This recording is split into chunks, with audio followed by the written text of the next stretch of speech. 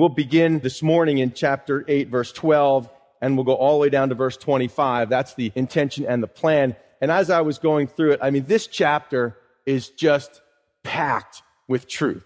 So we'll touch on a lot of this as we go through, but believe me, there is so much more to try to comprehend. Almost every verse could be a sermon in itself.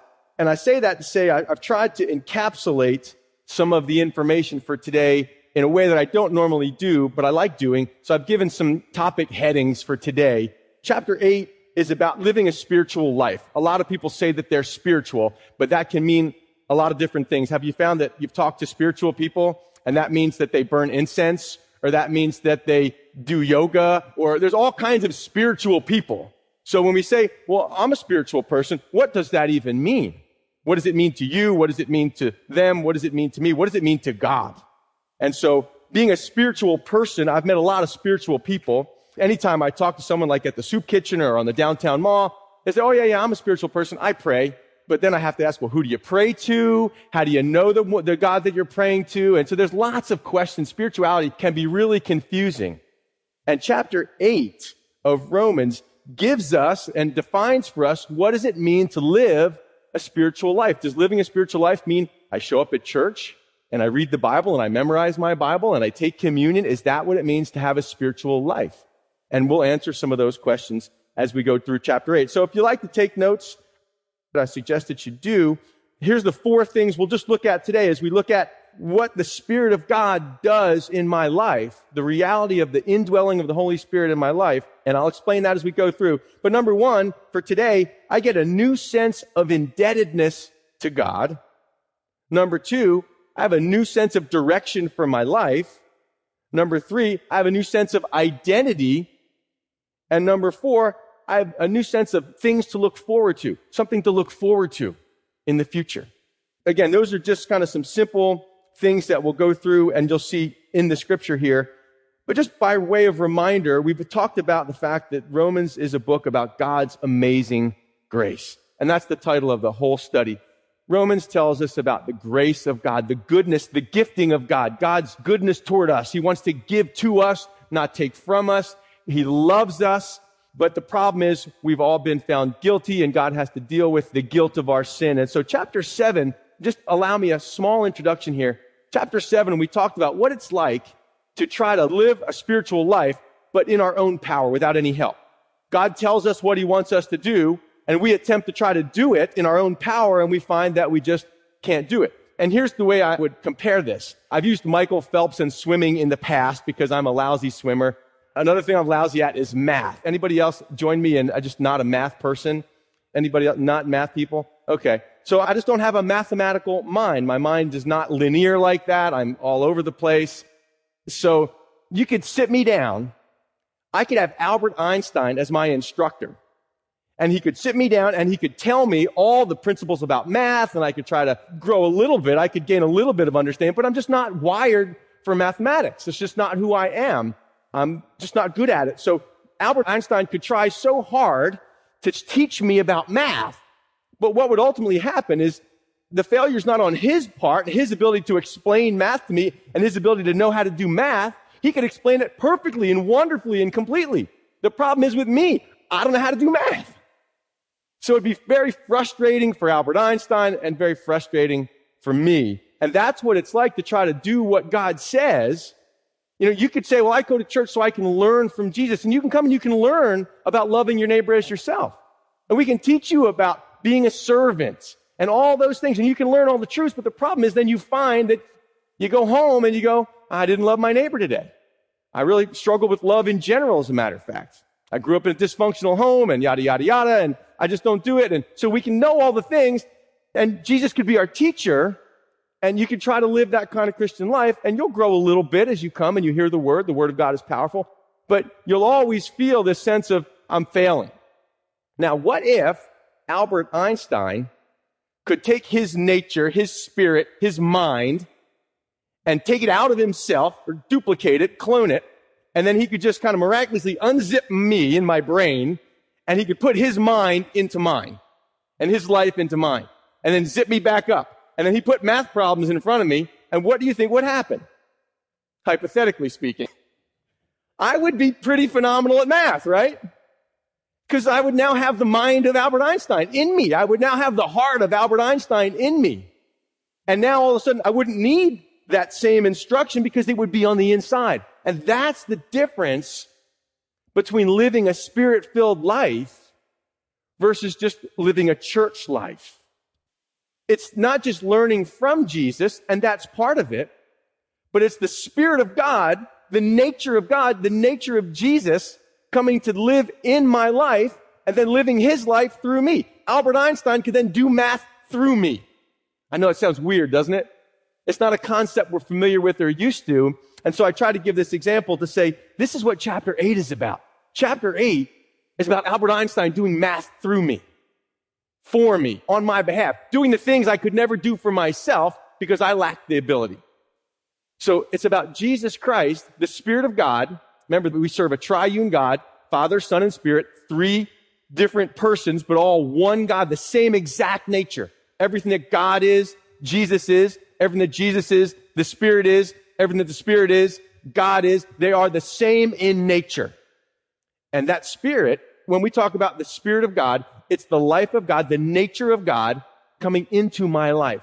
In the Old Testament, it's talked about as God says, I will write my law, my instruction on your heart. I'll put my heart on your heart. That's from Jeremiah chapter 31. So as we pick back up, we're learning part of what we get. We step away from thinking about religion as just a bunch of set of rules and rituals we go through into this idea that God has put his life in mind. And that's not something we have to pretend or make up. That's something God does. That's a miracle. You believe in miracles? You have to be a Christian. It's a miracle that God can take his life and put it in mine. I mean, that's pretty marvelous. And so as a result of that, we looked in chapter 8, there's no condemnation. Now I'm overcoming the power of sin and death in my life. And all these things are part and parcel of having my life joined to God's in that intimate way. And we ended with the Spirit of God who raised Jesus up from the dead last week in verse 11 dwells in you. Christ in you, the hope of glory. That's a miracle. That same Spirit dwells in you. And because of that, he who raised Christ from the dead will also give life to your mortal body through his Spirit who dwells in you. And we left off there. And that brings us to the therefore of verse 12. We get into our first kind of heading. We have a new sense of indebtedness toward God. Verse 12 says, therefore, brethren, we are debtors, not to the flesh, to live according to the flesh. For if you live according to the flesh, you will die. But if by the Spirit you put to death the deeds of the body, you will live. So stop right there. That's just 2 verses. He says, therefore, we are debtors.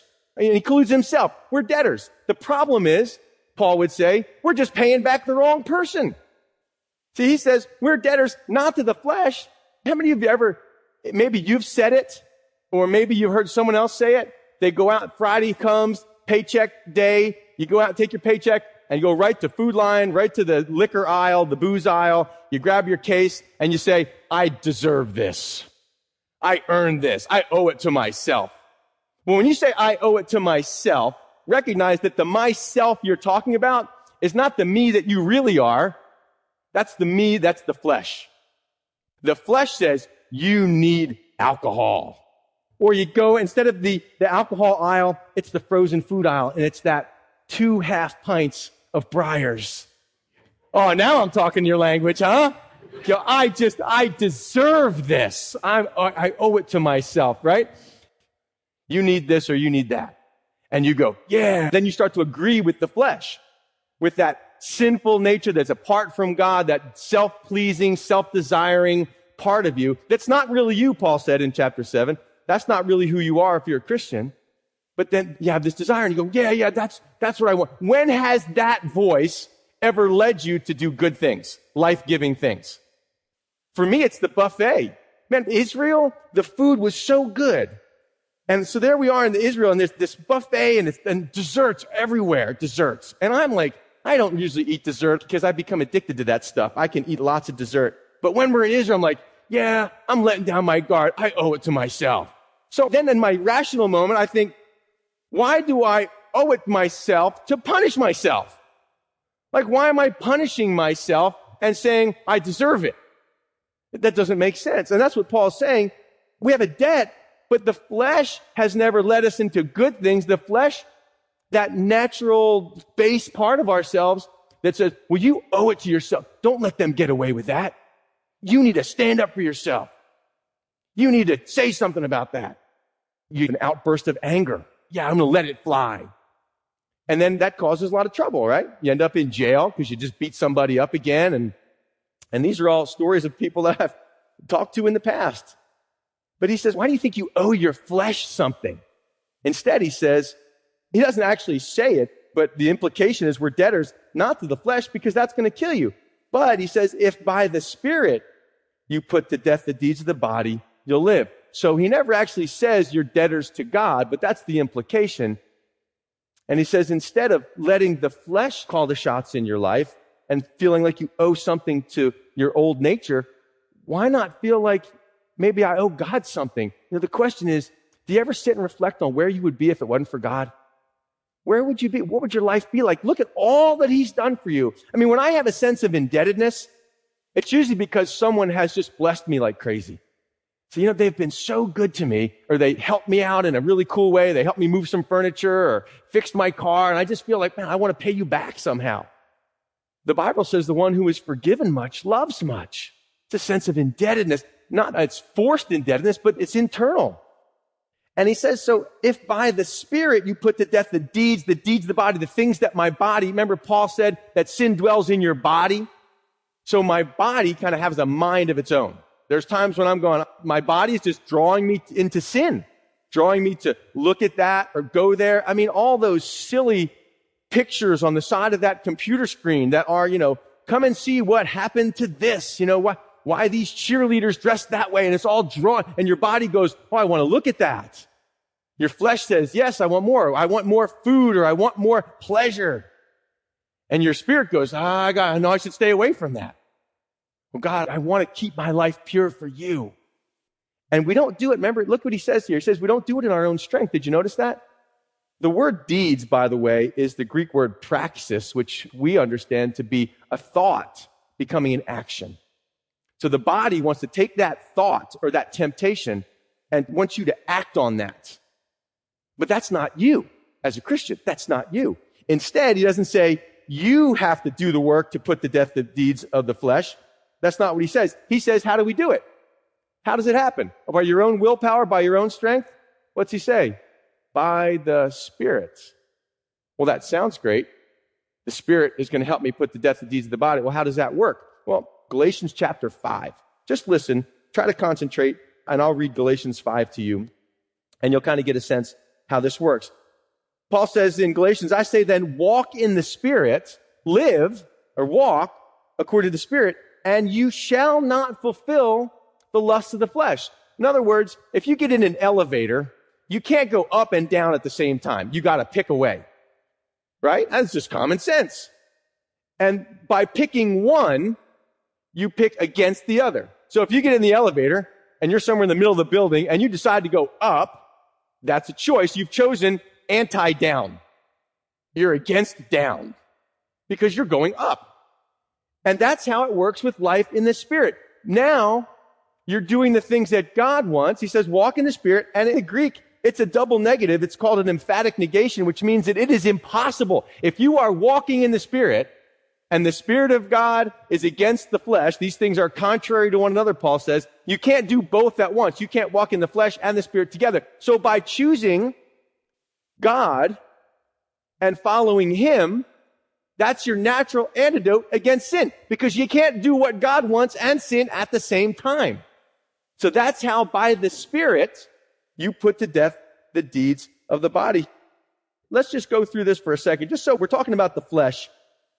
Chapter 5, verse 19 says, the works of the flesh are evident. So just in case you're wondering, what you're talking about flesh, Steve, I don't know what that looks like. Well, here you go. They are adultery, fornication, or sex outside of marriage, apart from that marriage commitment, uncleanness, lewdness, idolatry, sorcery, hatred, contentions. Anybody have contentions? Any contentious relationship with somebody? That's a work of the flesh. Jealousies, outbursts of wrath, selfish ambitions. That really gets messy when you bring selfish ambitions into church. That really messes things up. Dissensions or divisions, heresies, envy, murders, drunkenness, revelries, and the like. So there's just some examples because he says, and the like, and anything else like that. Well, that's how you know. Here's the list. But the fruit of the Spirit is love, joy. How can you murder someone you love? How can you commit adultery when you love your spouse? Love, joy, peace, patience, kindness, goodness, faithfulness, gentleness, and the one we like to skip, self-control. Oh, I know. Groan, big groan. But see, again, self-control can imply, now I've got to get a hold of myself. But actually, the fruit of the Spirit is self-control because now the Spirit, listen, the Spirit of God is in control of the self, the me. It's not that I've gotten control of my life. It's that God's gotten control of my life. And he tells the flesh what to do and what not to do. I would suggest that you read that if you get a chance, Galatians chapter 5. I want to keep pressing on. So the Spirit gives us a sense of indebtedness to God that now I have this power because of my desire to demonstrate a thankfulness and gratitude to God by not doing the things that are displeasing to him. It actually gives me power over sin. Look at verse 14. For as many as are led by the Spirit of God, these are the sons of God. For you did not receive the spirit of bondage again to fear, but you received the spirit of adoption by whom we cry out, Abba, Father. So again, the next thing is I have a new direction for my life. Did you see that in verse 14? For as many as are led by the Spirit of God, these are the sons of God. So a couple interesting things about that. Being a Christian isn't just about getting saved. See, the Spirit of God, I'm born again by the Spirit of God. That's what it means to be a Christian. Not just that I show up to church and read my Bible and sing some songs and go through the motions once a week. That's not being a Christian. That's being a churchian person. I don't know what you want to call that. Being a church person. But there's a difference. He says, as many as are led by the Spirit of God. Isn't that what Jesus called his disciples to do? Come and follow me. Come and follow me. How can you be led unless you're willing to follow? So the simplicity of being a Christian is I am a follower of Jesus Christ. That means when Jesus has a desire to, he leads me. He wants to draw me. Now the question is for you, how easily led are you? Or what else is leading you? See, sometimes the Spirit of God gets a lot of credit for stuff he doesn't do. You maybe have experienced it at some kind of holy roller church where people are saying the Spirit came over me and I needed to bark like a dog, or the Spirit of God gets all kinds of credit for stuff he never did and doesn't do. So that's why we're kind of a little nervous about being led by the Spirit. I don't know if that's safe. Well, if the fruit of the Spirit, the results of being led by the Spirit are love and joy and peace, that sounds pretty good to me. So this is about guidance in my life. Now, I have an internal compass that's guiding my life. I'm being led by the Spirit. That's about my daily decisions. Just one quick example. I was thinking back on a trip I took to Ukraine a number of years ago. Of course, you go to Ukraine, we're in Kiev, and there's all kinds of street kids. They're dirty, they're nasty, their parents are alcoholics, and the kids just leave the house in the morning and they go and they panhandle. They see tourists and boom, they're like a flock of buzzards and they're around you and their hands are out and they're so dirty and you just would love to help all of them, but everybody there tells you, no, just tell them to get away, because you don't have money for all of them. And once you give something to one, then you're swarmed. And so you just tell them, okay, get out of here, go away, kids. And then on you go with your thing. And so we had that experience. And the next morning, I'm getting up in the morning because you can't drink the water in Ukraine. So I go out of the hotel to go find a store to get some water. And as I'm walking down the street, the little street kid is coming toward me. And, I walk past him and he looks at me and I look at him and I'm like, hey, and keep on moving. And as soon as I walk past him, I hear the voice of God. I don't say that very often. I don't say that casually. Part of the role of the Spirit of God is to bring to remembrance the words of Jesus in your life. So to be led by the Spirit is to have the Spirit of God in you, bringing to remembrance the Word of God that you're reading and using that to guide your life at any given moment in time. That's one way. There's other ways the Spirit of God leads you. So I walked past and God brought to mind, I hadn't read it, I hadn't looked at it, but the verse from Matthew, I think it's chapter 10, if anyone gives a cup of water to one of these little ones because they're my disciple. That's all I needed to hear. The Lord told me, hey, it's pleasing to me if you give a cup of cold water to one of these little ones. Now, the law never would have helped me with that. I needed personal guidance from God to say, Steve, here's what I want you to do at this time. And so the Lord stopped me in my tracks. I looked back, and that kid had stopped, and he looked back at me, and we locked eyes, and I said, come on. And we went to the store. I got him some water. Our group ended up getting him some new shoes, and his feet and shoes were so dirty. And we got him these new shoes, and he wanted to switch them out, but he was so embarrassed. We had to give him like handy wipes, some wipes to clean his feet. They were so dirty, caked with dirt. And so he turned around and had to wash off his feet. We were going to wash his feet. I mean, this is what the Spirit of God leads you to do. We're going to wash his feet and clean him up. He was embarrassed, but he got cleaned up, put his shoes back on. And in one instance, a specific instance of the direct guidance of God, but every day, as you're thinking about the Word of God and meditating on the Word of God, God is working that into your mind, and you're now thinking, that's what it said about the Spirit-filled life, right? That your mind is set on the things of God. And it's that kind of life, a person that's led by the Spirit, that's hearing from God on the inside. That is the kind of person that he says, this is the real litmus test of Christianity. He says, for as many as are led by the Spirit of God, these are the sons of God. See, we've been under the impression, and many want to say, that everybody's a child of God. And that sounds really good, doesn't it? Listen, the Bible says everybody's a creation of God. But John chapter 1 tells us that one only becomes a child of God when they receive him. And the results of receiving him are that you are now being led by the Spirit. So it's a good question to ask yourself, am I a person who is just showing up for church and then doing what I want to do? Or am I being led by the Spirit in my life? Is the Spirit of God drawing me into fellowship? Or do I stay away from church? Does the Spirit of God draw me into his word? Or does the Spirit of God draw me closer to Christ? Or do I find myself just avoiding all of those things? Maybe just the desire. God gives you the desires of your heart. He puts new desires in you. So these are all part of being led by the Spirit. So I say this, and I think the important thing about it is so many people that sit in church are self-deceived. You might think, well, I'm doing the right things. I'm checking the boxes. I show up at church. I try not to sleep every Sunday. I put a little something in the offering box, and you feel like, okay, I'm good. Boom. Check it off the list. I go up for communion. But the real dynamic of the Spirit-filled life, or what you might call the normal Christian life, is that God is at work on the inside, that's the leading force, not your flesh, not people pleasing. Man, you got to resist against that stuff. There's a lot of people that want to tell you what to do. But Jesus said, my sheep, they know my voice. And what do, church? They follow me. My sheep know my voice, and they hear it, and they follow me. So these are the sons of God. Verse 15 says, for you did not receive the spirit of bondage again to fear, but you received the Spirit of adoption, by whom we cry out, Abba, Father. The Spirit himself bears witness with our spirit that we are children of God, and if children, then heirs, heirs of God, and joint heirs with Christ, if indeed we suffer with him, that we may also be glorified together. So I have a new sense of indebtedness to God. I have a new direction for my life, and it's not a kooky, strange direction. It's a direction toward God. And now I have a new identity. As many as are led by the Spirit, these are the sons of God. For you did not receive, listen carefully, the spirit of bondage or slavery again to fear. I wonder how many of you would consider your Christian life slavery, drudgery. Oh, do I have to go to church today? Oh, do I have to pray? I mean, for some of you, like that church is just something, an inconvenience that you endure so you don't have to feel guilty the rest of the week.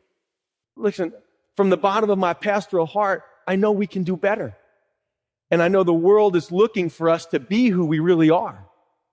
And not just to be, as we've said, playing church. So the children of God, he uses sons as a representative, sons and daughters.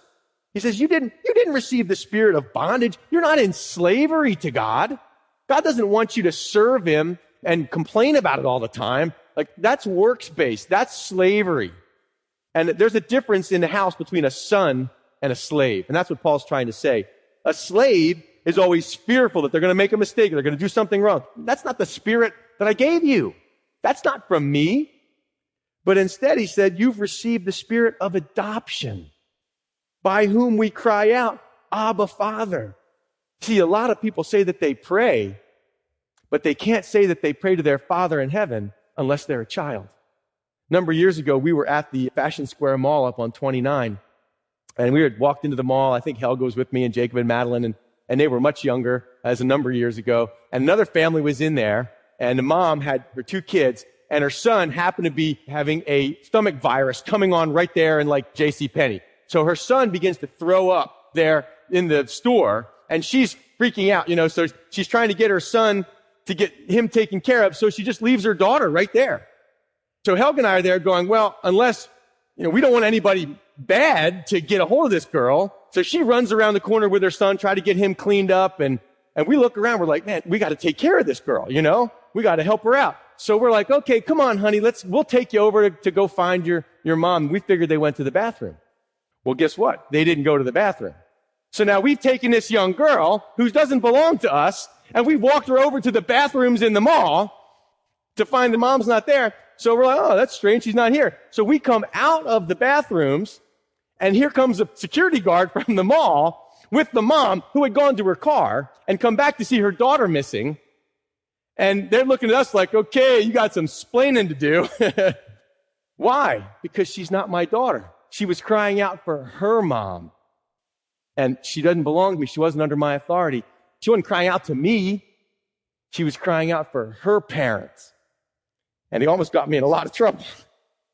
I almost had a new prison ministry to look forward to. But the Spirit of God gives you a new identity. You're no longer in Adam or in the flesh. You are now a child of God. And that's an intimate relationship by which you cry out, Father. Now, I want to clarify one quick thing here. A lot of you have been taught, I have been taught that Abba is what little children say. Abba is Aramaic for father, and that somehow this is a term of endearment that children use of their father. And what I found out in my studies, I'm sorry to disappoint you, it's not true. Preach is great, but it's not true. It's a term that a child, a young child, an older child, anybody uses in Aramaic for father. But the point is still the same, is that we have a relationship with God. It's not about rules. It's not about rituals. It's not about religion.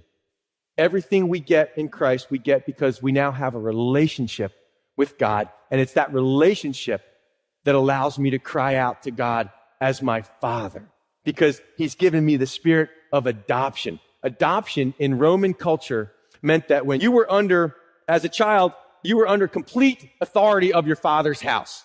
Your father had such control over your life that he could even kill you if he wanted to. He had that level of control. Your whole life was under his authority. But he also had responsibility to care for you as well. Figure that one out, okay? If you were a child and you got in trouble and you owed somebody money, it would be your father's responsibility. He was responsible for the debt you accrued while you were under his care. So to be adopted, what that meant practically in Roman culture, this is what Paul's alluding to, it meant that you were transferred from the authority of one father to the authority of another father. And that meant that everything connected with your old life, your old authority under that old household, that was all dissolved, gone. Any debt you owed, anything that was connected to that life was done. And you started, in effect, a brand new life under a new father, under new authority. And that's what Paul's saying. He's saying you've got a brand new identity. And I like this. He says, you've not received the spirit of bondage again to fear, but you've received the spirit of adoption by whom we cry out, Abba, Father. Look at verse 16. The Spirit Himself bears witness with our spirit that we are children of God. So in Roman culture, it took 7 witnesses to witness this thing. But for us, we have the witness of the Spirit. There's something in you that knew you were fatherless. I find it in people. People are searching. They're searching for a place to belong.